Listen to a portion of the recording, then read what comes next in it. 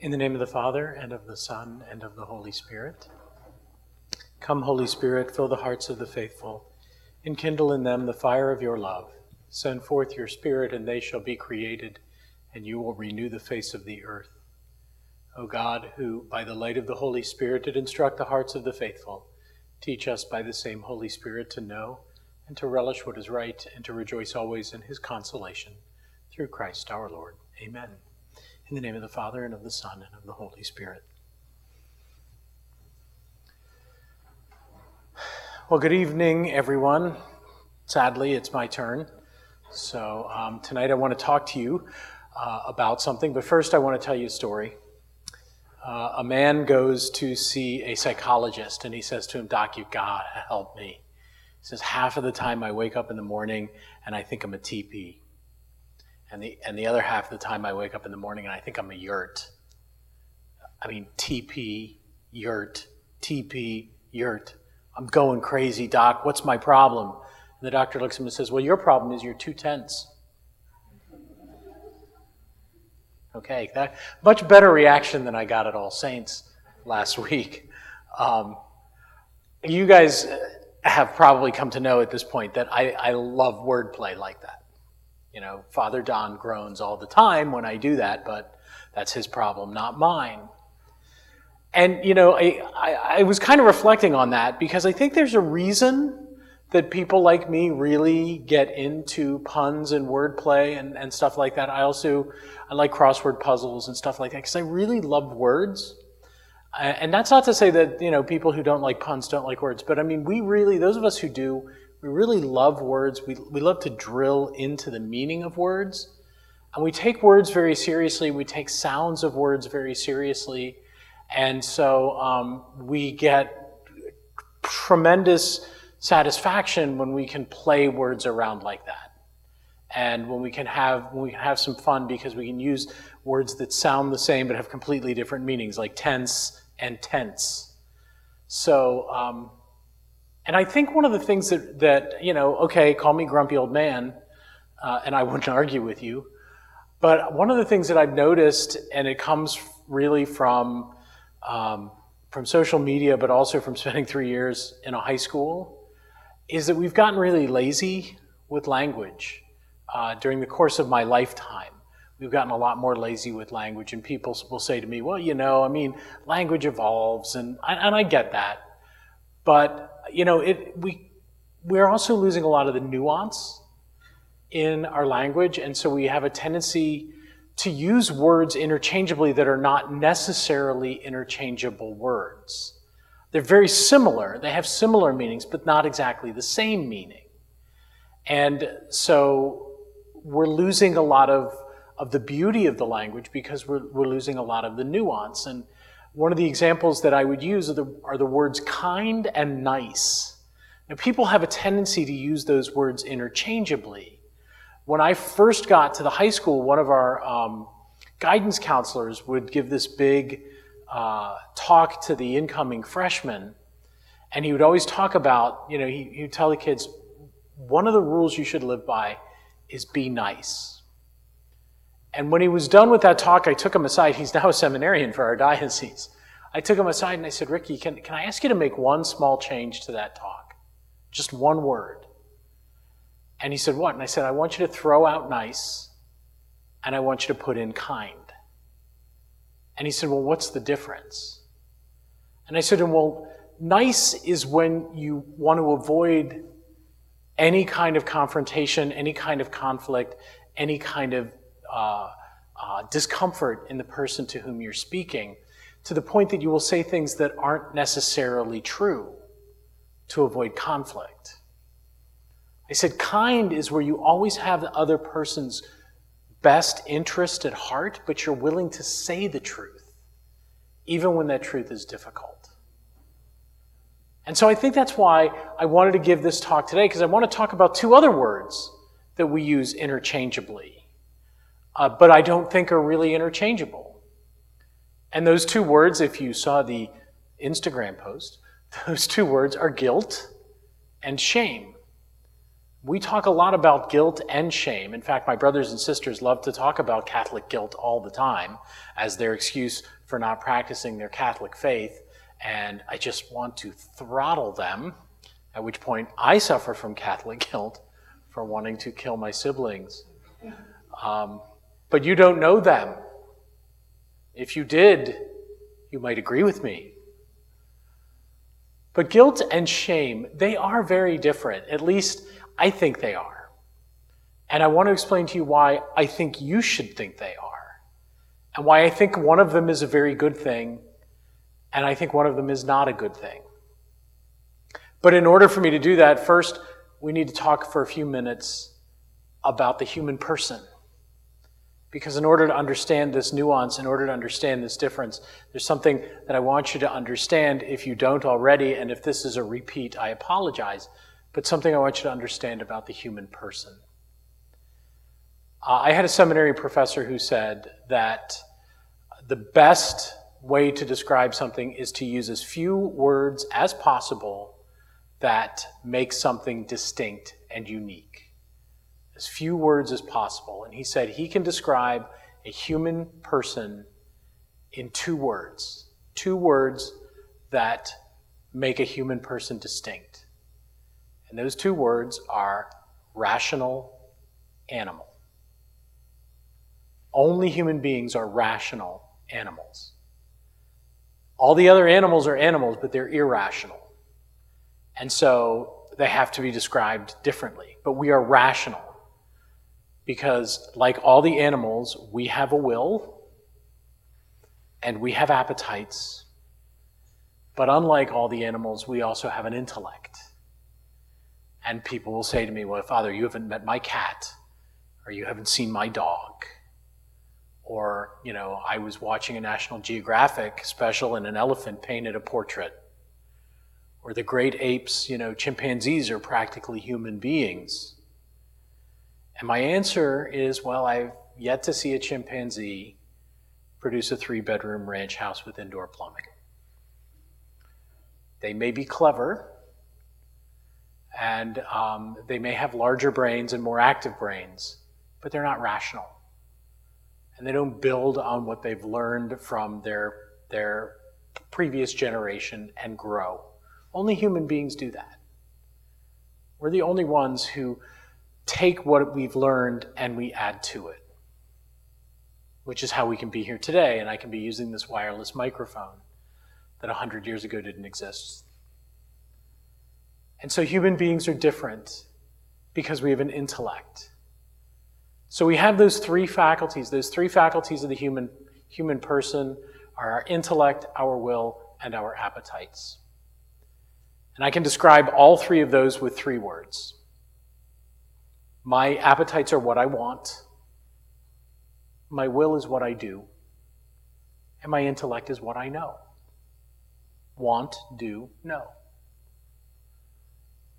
And so as human beings, we're supposed to analyze the world with our intellect. Our appetites, which include our sensual appetites and also include our emotions, these are all things that receive input and respond to them. If I haven't eaten for a while, I feel hunger. If I haven't had anything to drink for a while, I feel thirst. If some bonehead in a Tesla cuts me off on 95, I feel anger. These are all natural responses to external stimuli. So as a result, most people do not realize this. I know this because I hear it next door all the time. Most people don't realize that just being angry is not a sin. Being angry is no more of a sin than being hungry or being sad. We cannot sin in our appetites. Sin is in our will. Sin is in what we do, right? So the guy in the Tesla cuts me off, and I gun my truck, and I run him off the road. Now there's where the sin is. Being angry that he cut me off is not the problem. It's what I do. That's where my sin occurs. And so how is a human being supposed to deal with all of this? Well, the way we were designed, the way we were originally supposed to be, is that our appetites inform our intellect, and our intellect analyzes and directs our will. So my appetite tells me I'm hungry. And my intellect says it's Lent and I'm fasting. So I'm going to be hungry. Or my intellect says it's Easter and my fast is over, and so I'm going to eat. But you notice in both cases what happens is my intellect makes the decision based on its knowledge, and then my intellect directs my will. No food, it's Lent. Cake and ice cream, it's Easter. And when I do that, I'm properly ordered. I'm doing everything as I'm supposed to be doing it. But unfortunately, we're not really like that, are we? Often we just go ahead and act. I'm hungry, I eat. Ooh, it's Friday in Lent. I shouldn't have just had that cheeseburger.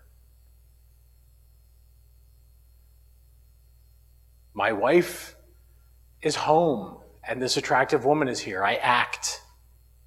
Ooh, I shouldn't have done that. I've cheated on my wife. We allow our appetites to drive what we do. That's part of our brokenness. That's part of our sinfulness. Our appetites short-circuit our intellect and take control of our will. It's interesting because we talk about people who really manage to control themselves well. The person who is on a diet and never breaks his diet, and we say, he's got incredible willpower. Well, my answer is no, he's got incredible intellect power because his intellect is controlling his will. So what does any of this have to do with guilt and with shame? Well, it has to do with where those two feelings, where those two understandings reside within us. When I feel guilt, it is because I know that I have done something I should not do. When I feel guilt, I have an understanding of my mistake. I understand the wrongness of my action. And so when I feel guilt, my intellect is now open to make a resolution. How am I going to change this? How am I going to stop this? How am I going to be better next time? What am I going to do to prevent myself from falling to this temptation again? Am I going to, always wear my wedding ring prominently, and whenever I meet someone, the first thing I'm going to say is I'm married, so that people know that I'm not interested in being unfaithful to my spouse? Am I going to clear all of the tempting food out of my refrigerator and out of my cabinets because I know I'm on a diet and I don't want to eat things that are not good for me? Am I going to get rid of all of the alcohol because I know I've developed an alcohol problem? Am I going to put protections on my phone, my computer, and my tablet because I know I have a problem with pornography? How am I going to act because of the guilt I experience because of the wrongness of what I have done? And so guilt is healthy because guilt opens us up to transformation. Through guilt, we understand what we have done wrong, and we can make a resolution to be better. Does it mean I'm going to change right away? No. Does it mean that I'm not going to keep falling? No. But at least I understand, and at least I'm now open to making change. And that's why whenever someone looks at me and says, I'm not Catholic because of Catholic guilt, my answer is no, you're not Catholic because you suffer from something entirely different. You don't suffer from guilt. You suffer from shame. Because if guilt is about my knowledge of what I have done wrong, Shame is about my feeling about myself because I am a sinner. And so shame makes me think that I am unworthy. I'm unworthy of God's love. I am unworthy of the love of the people around me. I am unworthy of the gift of salvation. I am unworthy, I'm unworthy, I'm unworthy. And so it attacked my identity. Guilt attacks my actions. Shame attacks me. And when I allow myself to live in shame, I become so discouraged because I'm never going to be any better. And nobody's ever going to love me. And I'm going to die homeless and penniless, or whatever it may be. Shame is a product of the devil that is thrown into our hearts to prevent us from reforming. Because if we're living in shame, we don't believe we can change. We get lost in this downward spiral of self-recrimination and of self-doubt. And ultimately, it leads us to self-hatred. Because we have a skewed perception of who we are. And we can no longer believe that God can love us. And so that's why I can't discourage people strongly enough to avoid feeling shame. It's not healthy. Shame is actually mentioned in Scripture at the end of Genesis chapter 2. The man and the woman were naked and felt no shame because they were properly ordered at that moment. And they were living their lives the way they were supposed to.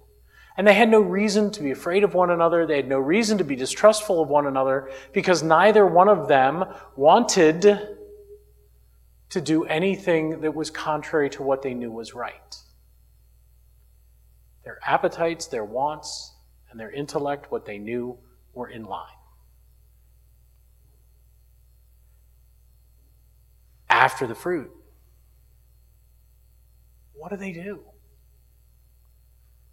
They sew together fig leaves.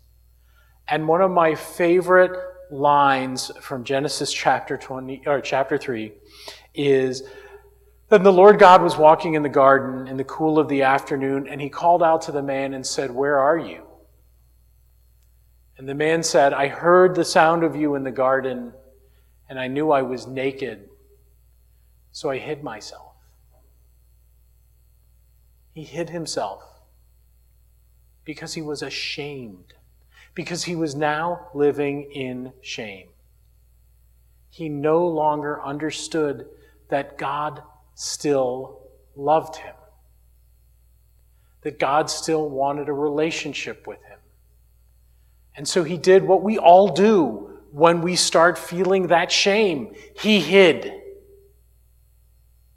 from the only person in the universe from whom it is technically impossible to hide. You cannot hide from God. And yet he tried to hide. And we do too. I know because I see it or hear it next door. When people will come to me and they will say, I've committed this and it could be a very serious sin. And I haven't been to Mass since. Because I'm afraid of what God is going to think of me if I walk into Mass. Even my brother once said, when I invited him to my ordination to the diaconate, he looked at me and said, "Well, I don't know if you're going to want me to be there because, lightning might strike." And I looked at him and I said, "Well, that's ridiculous. God would never be upset with you for coming to his house to be with him."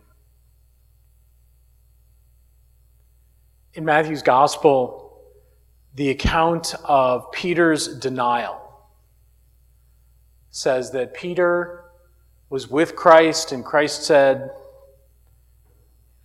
"You're all going to be scattered." And Peter said, "Not me, Lord. If everyone else runs away," oh, Peter, "if everyone runs away, I will never abandon you." And Jesus says, "Peter, before the cock crows 3 times, you will deny that you even know me." And this he does. I do not know the man. And when he denies Christ for the 3rd time, Matthew tells us that Jesus looked at Peter, and Peter ran from the city and wept bitterly. Why? Because he felt guilty for what he had done. He had made a commitment to the Lord, and he failed on that commitment. He had made a promise, and he reneged on it. He had loved this man for 3 years, and he abandoned him in his time of need.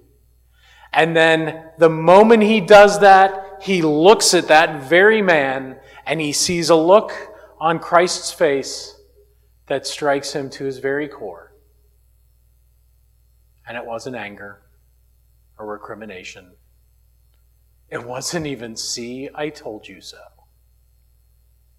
It was like, "Peter, I love you, and I know you, and I knew you were going to do this, but I just love you." And when Peter felt that guilt, he was able to go out and weep tears of guilt and prepare himself for that moment on the shore when Jesus says to him, "Peter, do you love me more than these?"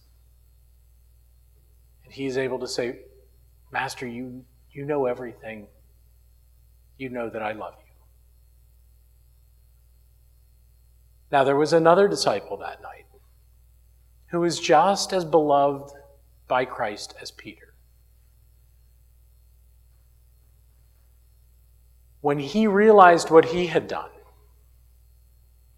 he went back to the chief priests. He tried to give them back those 30 pieces of silver. He says, "I have betrayed innocent blood." And their response to him is, "What is that to us? Deal with it yourself." And so what did Judas do? He went and hanged himself. Because Judas didn't feel guilty about what he had done. He felt shame for what he had done. And he no longer believed that he was worthy of God's love. He didn't know that God had not turned his back on him. He didn't know that Jesus was just as ready to look at him and say, "Judas, do you love me?" And as impetuous as Peter sometimes is, I think Judas, had he felt true guilt for what he did and avoided the shame as Peter avoided the shame, if he had felt guilt and had been willing to stand before Christ and the apostles and say, "What I did was wrong," I think he'd probably be one of the most popular saints in the whole communion of saints. Because how many of us cannot relate to someone who has done something that boneheaded? Out of ignorance, or out of greed, or out of anger. I could keep going. Pride, lust, gluttony. But because Judas allowed himself to believe that it was about him, he despaired. Peter knew it was about what he had done. And so he changed.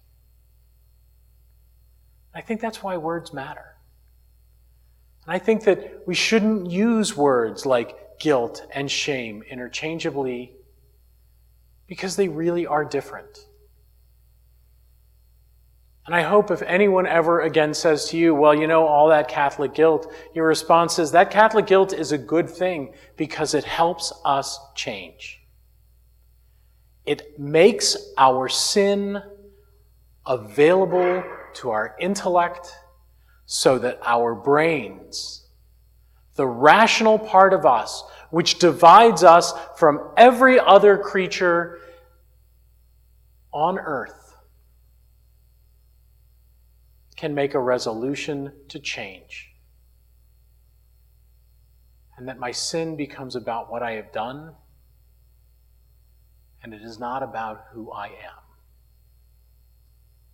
You are not your sins. You are not the sum total of your sins. Your sins, your brokenness, your failures do not define you. The devil wants you to think they do. Shame wants you to think they do. God wants you to know they don't. He wants you to feel guilt so that you can change and be better. Because that's all he wants for you. Jesus said, I came that you might have life and have it abundantly. We can't have an abundant life if we believe we are our sins and our weaknesses and our failures. We can only have an abundant life when we know that we are the beloved sons and daughters of God and that we can do something about our sin because we can recognize its wrongness and we can resolve to change. But we can only do that when we reject shame and embrace guilt.